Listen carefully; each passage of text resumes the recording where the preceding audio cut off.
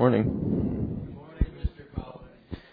I had a math teacher that always talked about what assuming does. I think you all know, so I won't say it here. I knew I was going to be late again when we were going out to the car, and I could hear the church bells ringing 9 o'clock. I thought, okay, it takes 40 minutes to get here. Probably not going to make it by 9:30. So, I know. Well, and I think if you've been here long enough, you recognize that whatever time church starts is a soft time. It's like it starts somewhere around there, which is kind of nice. I like that. I used to be a very super prompt person, not as young as I once was, and of course, when you're a young single guy, it's easy to get places on time. Not so much when you have more people with you. So, well, Jesus, we thank you and we praise you for meeting with us in this place. We thank you for your word to us and your goodness. God, your unfailing faithfulness, God, is a source of comfort to us. And God, today we just pray that you would open our hearts to receive what you have for us today, that you would plant it inside and cause it to grow. Now that by faith we would receive those things that you would say to us and take hold of them and nurture them and let them grow up inside of us and be that thing that you would have it to be in us. God, we just pray it in your name. Amen. Amen. Go with me to 2 Samuel 23.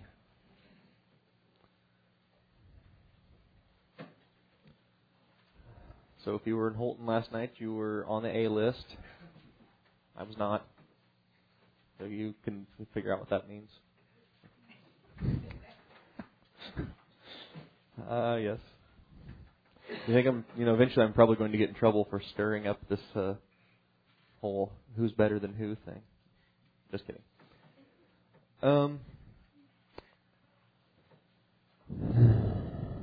How about verse 8? I like these guys. 2 Samuel 23.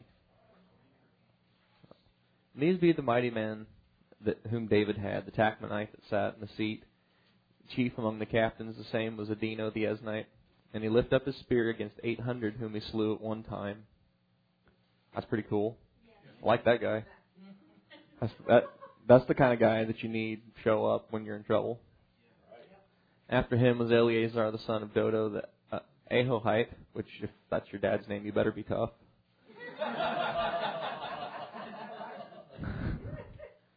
Dad's a dodo, that's right. And don't mess with him.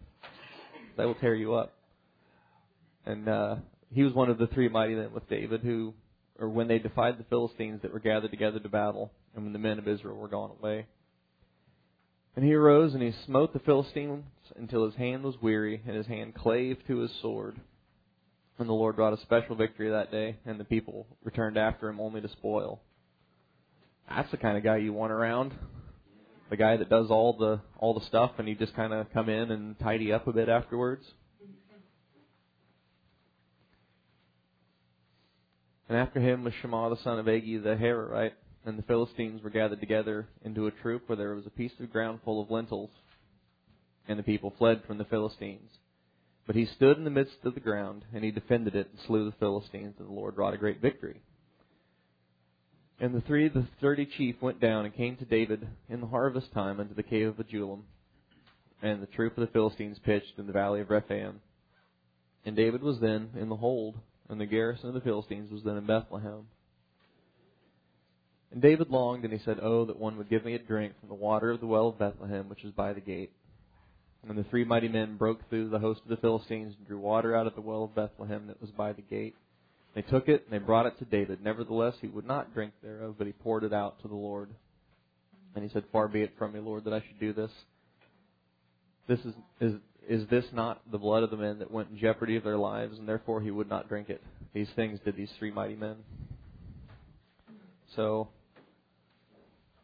it's great to have those kind of friends. You know, when you get in trouble, it's great to have somebody that you can count on. That it's like being on the playground picking teams for kickball. You want the guy that killed 800 guys with a spear.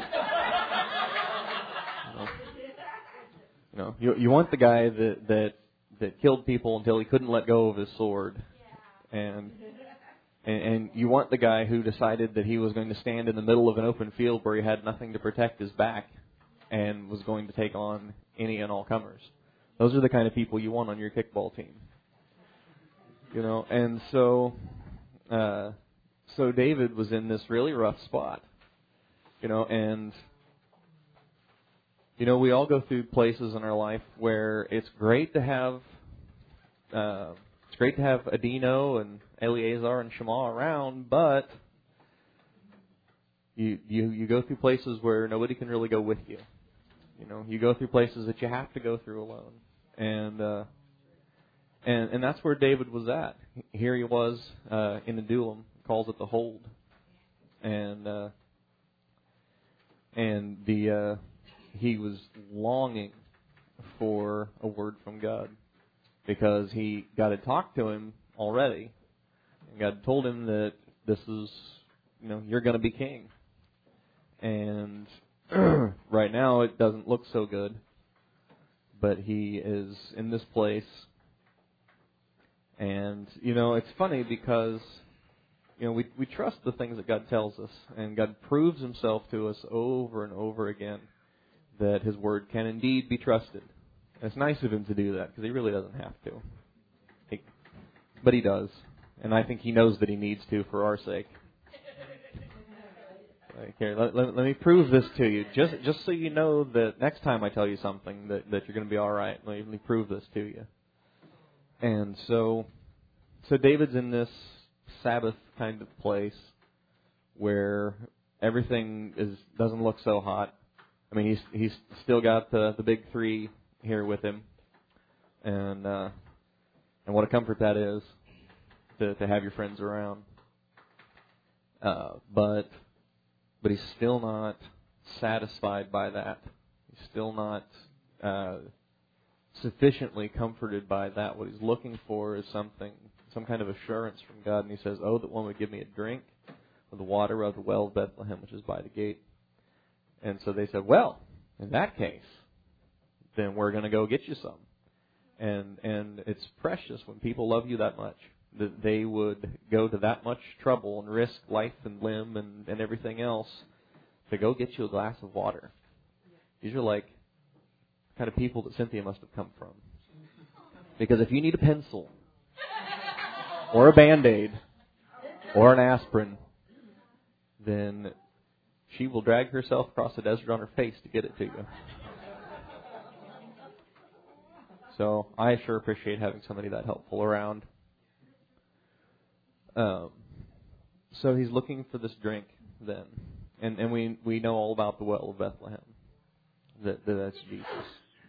And he's longing for a drink from him. A word from God. And I want to talk about this word well a little bit. This is an interesting word. This is the same word that it uses when Joseph's brothers threw him in a pit in the desert. It's the same place. It's the same word used to describe the dungeon that Joseph ended up in Egypt. And it's the same word for the empty cistern where they put Jeremiah. And it's used as it's often translated into English as pit, obviously, from those examples, and it uses it for that figuratively as well. So this word has kind of a broad range of meaning. A well seems like a really grand thing. A pit, prison, dungeon type place, not so much. I think dungeon, I think moldy stone walls and bread and water and rats, But, I think the well of Bethlehem, I'm thinking, yes, this is some good stuff. But it's the same word. And I find that very interesting. Because God will hold you in a place while He's dealing with you and doing something good in your life, and He'll sustain you in that place. And you wish that it would turn into a well, but maybe right now it's a pit. Go with me over to Isaiah. And to ensure that I beat you there, I'm going to not tell you which chapter yet.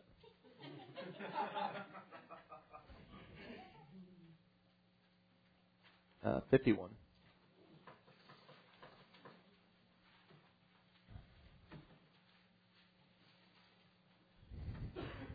And when you see a heading like this, you know it's going to be a good sermon.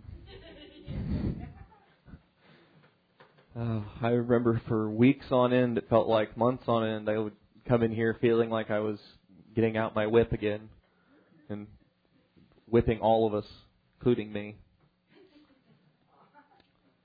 So in 51, he says, "Hearken to me, you that follow after righteousness, you that seek the Lord. Look unto the rock whence you're hewn, to the hole of the pit whence you're digged." So there's that word again. The hole of the pit from whence you're dug. And look unto Abraham your father, and unto Sarah that bare you, for I called him alone, and blessed him, and increased him. So there's a lot there. Look unto the rock from whence you're hewn. When back in the day, they used to say that when you looked or acted just like your dad, that you were a chip off the old block. And so, we know that God talked about Himself being a rock, and so He has taken from His own nature and put it inside of us, and so we have the same.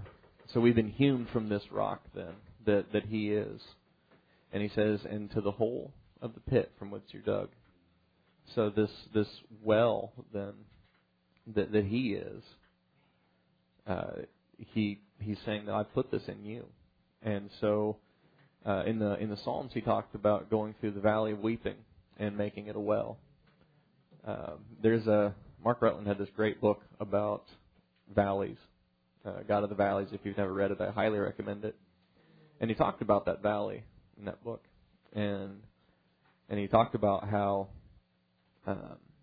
we go through these difficult places, and you go through these dry, tough places, and you are kind of forced to dig a well because you need some water from somewhere. So you dig till you find some.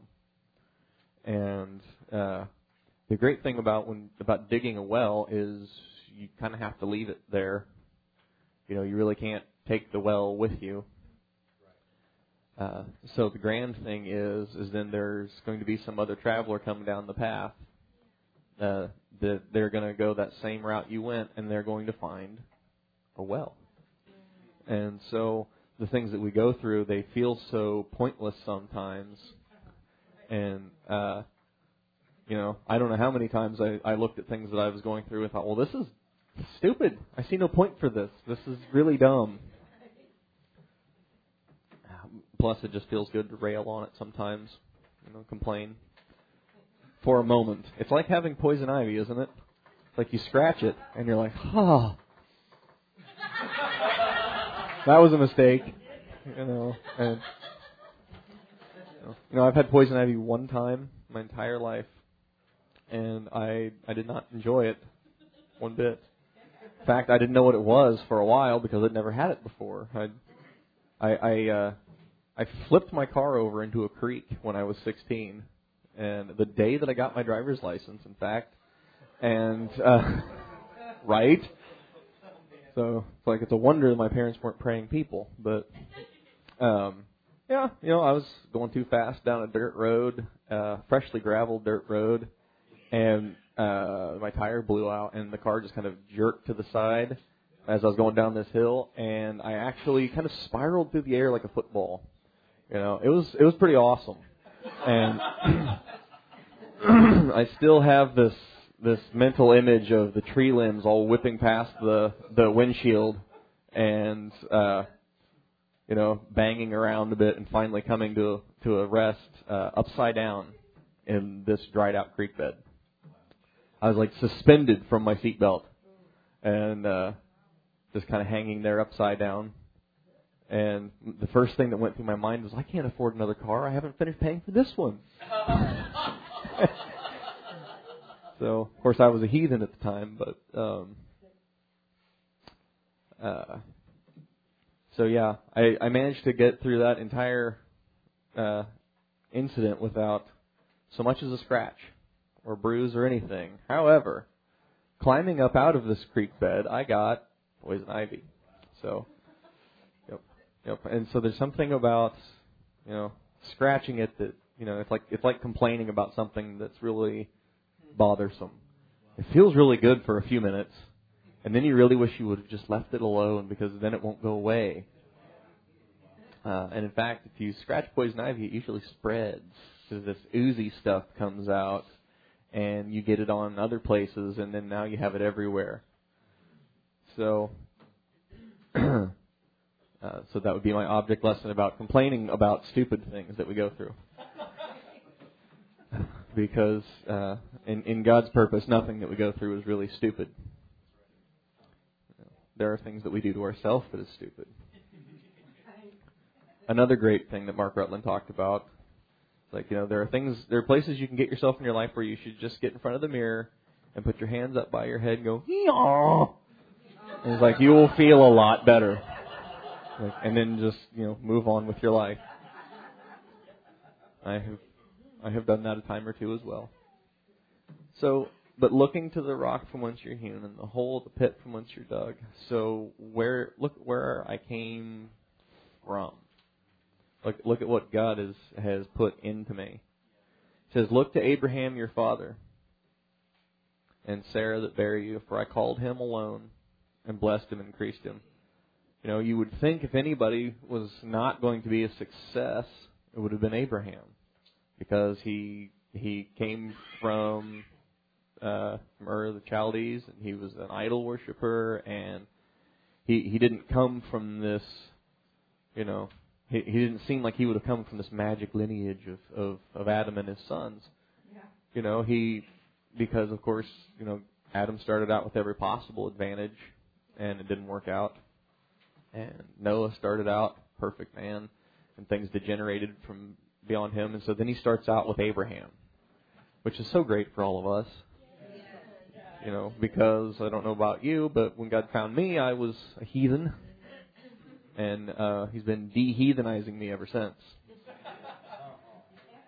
I was only vaguely aware of what that word meant when I was young, when I was a teenager, and I still remember going to register for school my senior year, and there was this terrified little freshman girl coming out of the school with her mom, and she just looked nervous and out of place.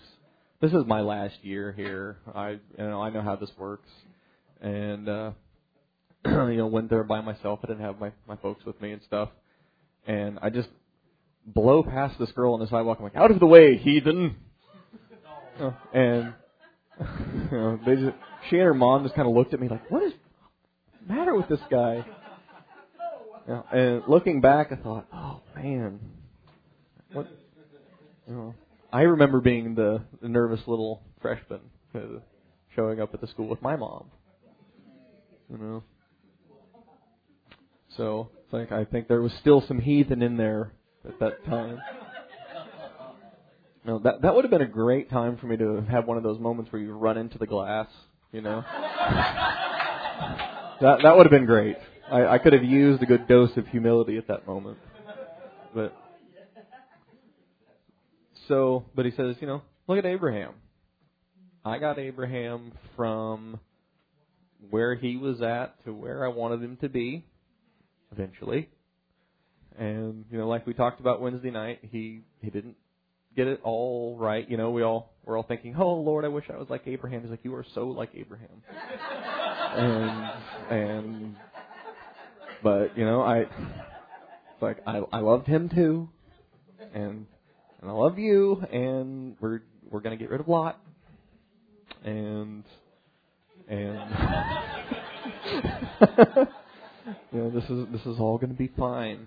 So, I take a lot of comfort from Abraham's story because he does all this stuff that's like, well, that was kind of dumb, and it's funny because when I was younger, I would read through these things and think, wow, what a great, And this guy had all of his duckies in a row. And, the older you get and the more you understand what the story is really saying, it's like, okay, so he said leave everybody behind, and he took Lot. And then, I'm an employer. I like people to follow instructions. So it's like, then he does one of those like sanitized half-truth things with Sarah. He's like, tell everybody you're my sister. And it's like, is she really? It's like the one king that saw her is like, sister, I don't think she's your sister. And these guys were not happy, but he kept trying to, kind of throw her under the bus because he was afraid. And it doesn't get much more unmanly than that. I mean, that's just not cool. And I've totally been that guy. There's something awkward and uncomfortable that needs done that I really don't want to do. Hey, love, you want to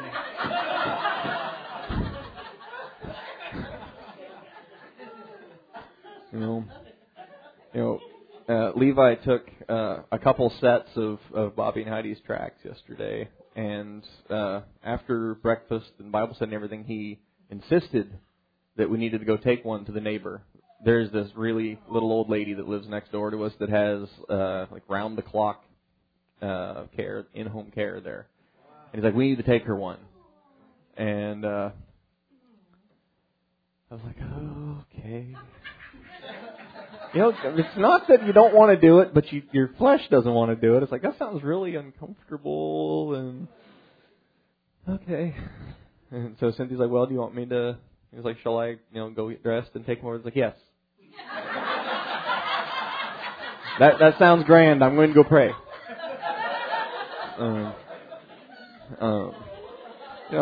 But I thought that was really precious that he would want to. He's like, we need to take these over to the neighbors, and he also wanted to take the school fundraiser flyer over and try to get her to buy something.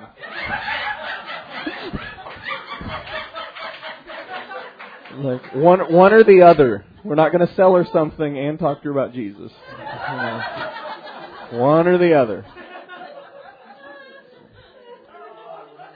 So, I mean, seriously, they bring these fundraisers home Friday afternoon, and I'm like, no, let's not take them to church because we've already had a family that they did that, and everybody bought something from them, and let's not harangue the poor people anymore. And so he goes over to the neighbors. And he's like, can I go over to their house? I'm like, yeah, they're really nice. You can go over there and ask. And sure enough, he got something out of them. So I was like, this guy's either going to be a salesman or an evangelist. One or the other. It's like, he does not know how to take no for an answer, which is a good thing in some cases. Sometimes not. I love that. Look unto Abraham, your father. Like, okay, well, so he, God talked to him like a friend, and he didn't make him ever feel like he was less than, or he didn't call him on his mistakes like, well, that was really dumb. What were you thinking? He just, he saw that he took Lot with him when he left, and he just didn't really talk to him much. Just kind of quiet. And then eventually, Abraham and Lot had so much stuff they had to separate. And then immediately after Lot leaves, God starts talking to him again. So God knows how to get stuff done. We worry so much about making mistakes or doing the wrong thing. It's like, well, couldn't God fix it if you did? And I mean, of course, we all would like to do everything right and make the best choices, and God certainly leads us to do those things. But is it the end of the world if I make some small mistake? No. So he says, look to Abraham, your father, and to Sarah that bare you. And I like that because Sarah couldn't have kids. Couldn't have any babies. And so it's like, so you came then, because he says, look to Sarah that bare you. So you came from this impossible place. You came from this womb that couldn't have children. And so Isaac was born by promise then. He was born by God saying, this is what's going to happen. So what has God said is going to happen to you? You know, name me something bad. Thank you. Yep. See? I mean, tell me something terrible. It's like, well, I have set this plan before thee, an open door, and it is going to be a disaster. No, it doesn't happen that way. So, you know, God doesn't set any path before you to set you up to fail. You know, His expectation is not that you're going to fail, not that you're going to make some kind of mistake, but being a good father, He knows how to work with it if you do. And so He says, look to Abraham, your father, look to Sarah that bare you, for I called him alone, and I blessed him and increased him. You know, and I was reading this the other day, and it made me think about over in 43. Because, you know, we get so, Isaiah 43, because we get so bunched up about the places that God puts us in. I know I do. And, you know, God will talk to you about, you know, this is really going to be great. You know, like, I would, before school, I would stand behind my kids at the breakfast table. I'd rub their shoulders really vigorously till their heads just doing this. I'm like, you can take him, kid. He's a bum. You can take him, kid. You know, rub their shoulders, you know. It's like, you can do this. You know, and sometimes we come into these places where, you know, we come to church on Sunday and God's like, you can take him, kid. He's a bum. Like, this is going to be fine. You can do this. And, you know, I never fancied myself to be a boxer. So, you know, I'm like, you know, they squirt the stuff in my mouth. I don't spit it back out. I just swallow it and, you know, get out there and think, okay, I can do this. You know. But, oh, man. Sometimes you just need a good laugh, you know. You know, Amber suggested some great name that would be a great name for Boaz to have, and I thought I would settle for Herman at this point. You know, and it's like, I think sometimes we just all could use a good laugh because sometimes we take life so seriously. I take life way too seriously. And,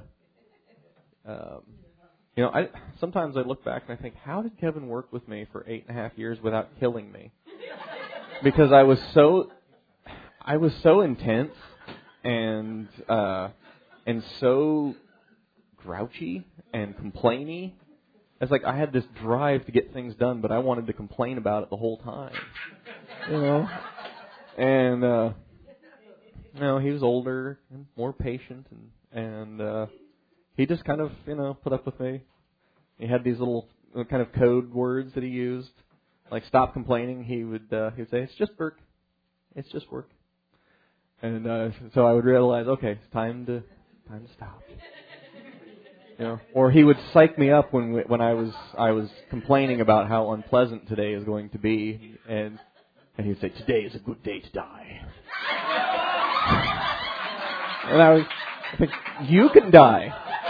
I'm going to go home. But, you know, but and he always would push me, and I always thought that his optimism was unfounded, but he would push me, and it would make me upset, but I would think, by golly, I'm going to do this. You know, but he also, you know, everything was so brilliantly set up where you don't go home till you get this done. So, you know,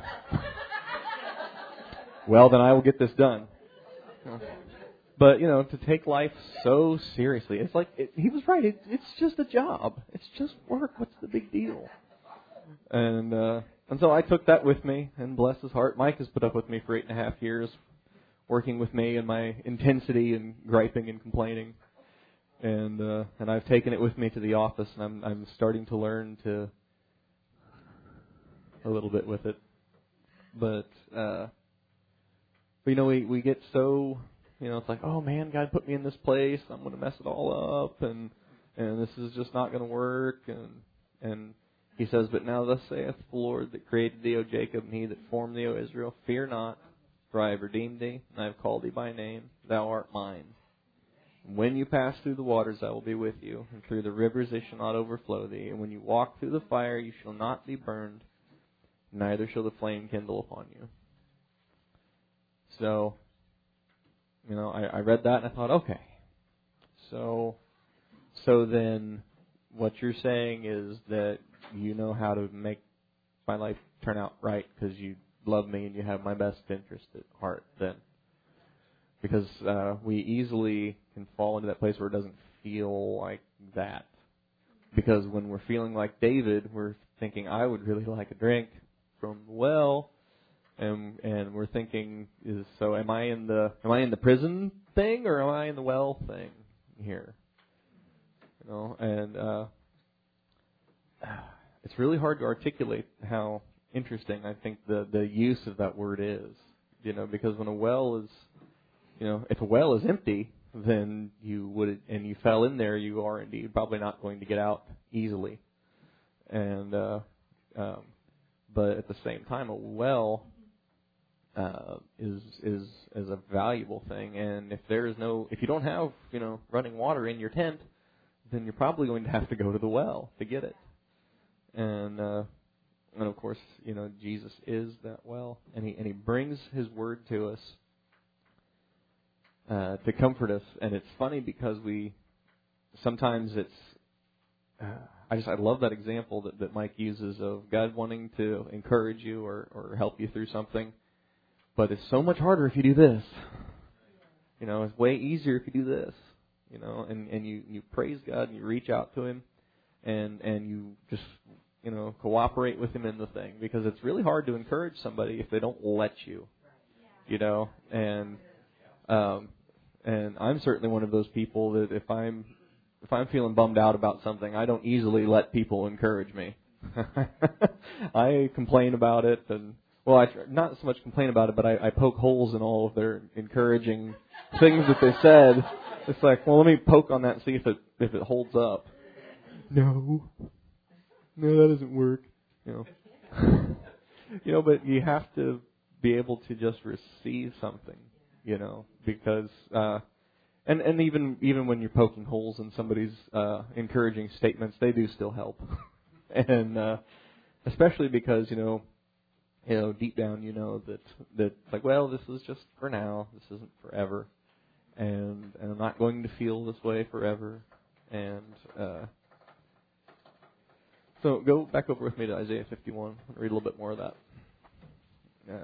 Hearken to me, you that follow after righteousness, and you that seek the Lord. Look to the rock whence you're hewn, and to the hole, the pit from whence you're digged. Look unto Abraham your father, and Sarah that bare you, for I called him alone, and blessed him, and increased him. And just like David going through that place where he was longing for a drink from the well, when he was in the hold, he went through that place alone. He had his mighty men with him. He had his really awesome all-star kickball team with him, but he was still going to have to go through this place all by himself. For the Lord shall comfort Zion, and He'll comfort all her waste places, and make her wilderness like Eden, and her desert like the garden of the Lord. Joy and gladness shall be found therein, thanksgiving and the voice of melody. Isn't that what God does when you go through something hard? Because maybe you're going through something hard right now, but I would be willing to bet that you've been through something hard before that had a definable end to it. That you could look back and say, well, that was an event that happened, but it's over now. And from that, you draw this testimony that God really does do this stuff. And He really does take the wilderness and make it like Eden. He does take this dried up heath and make it like the garden of the Lord. And you come through those places, it's hard to see the joy and the gladness in this garden of God on the other side when you're in the middle of this dry, dusty valley.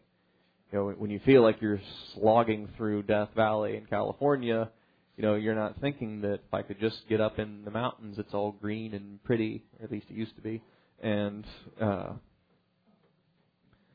but it's there. and you know that it's there because you've been there before.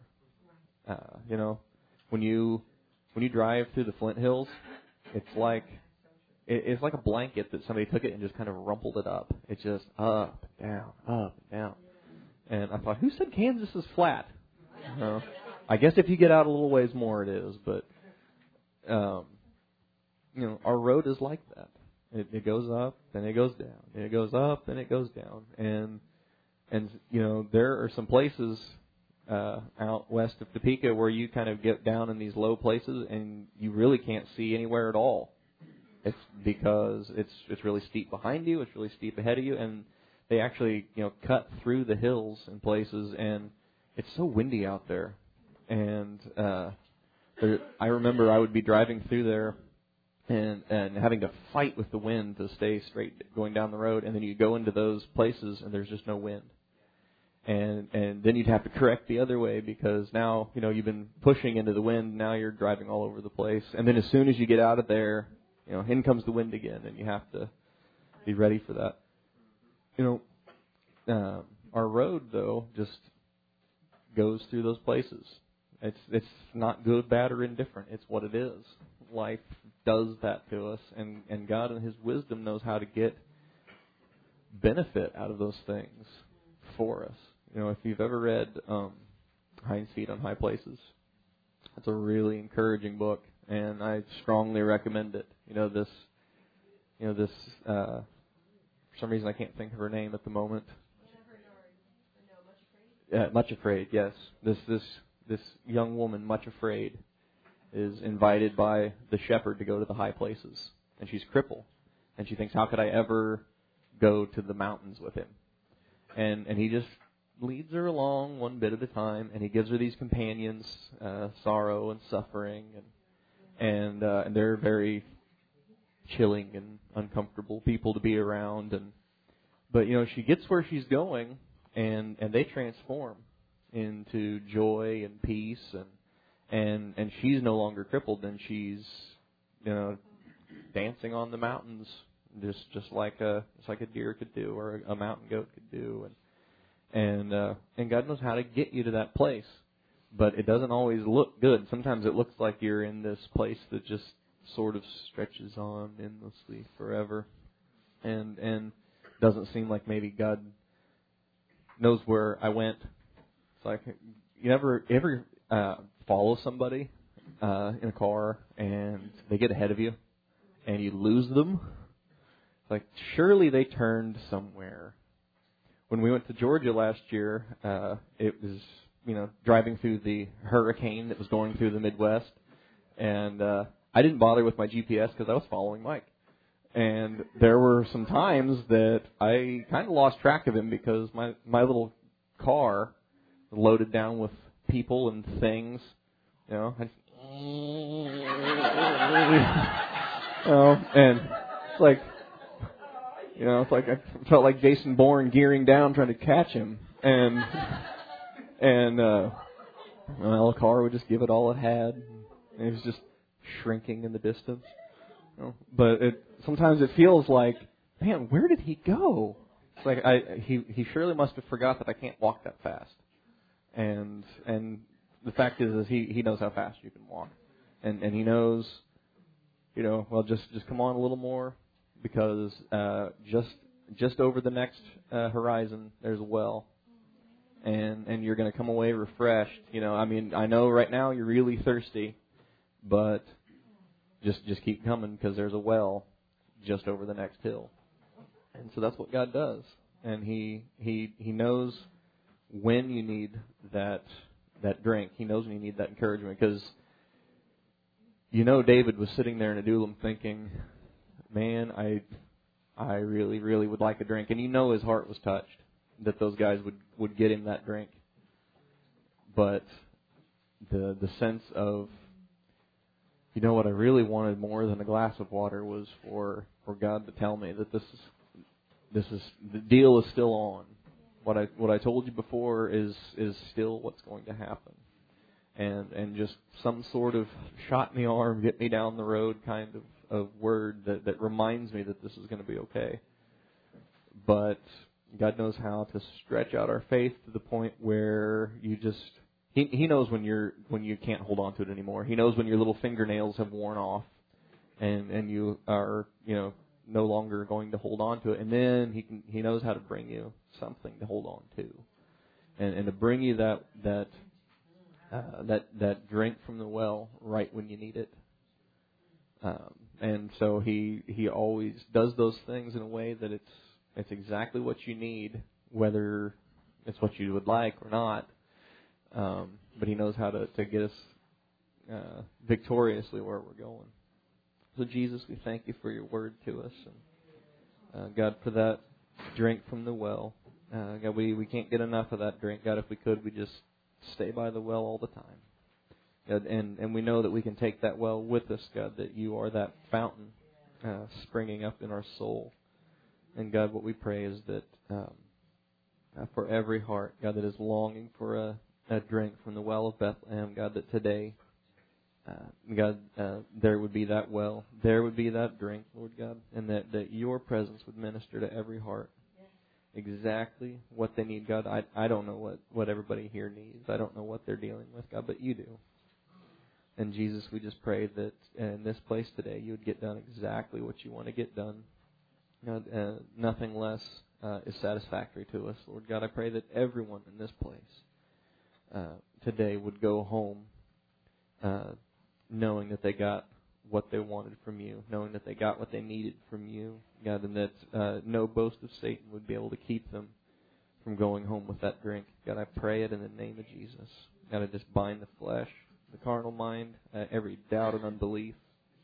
God, and loose Your Spirit in this place, and I loose faith in this place to take hold of Your word, God, for Your good intentions toward us. God, we just pray it in the name of Jesus. Amen and amen.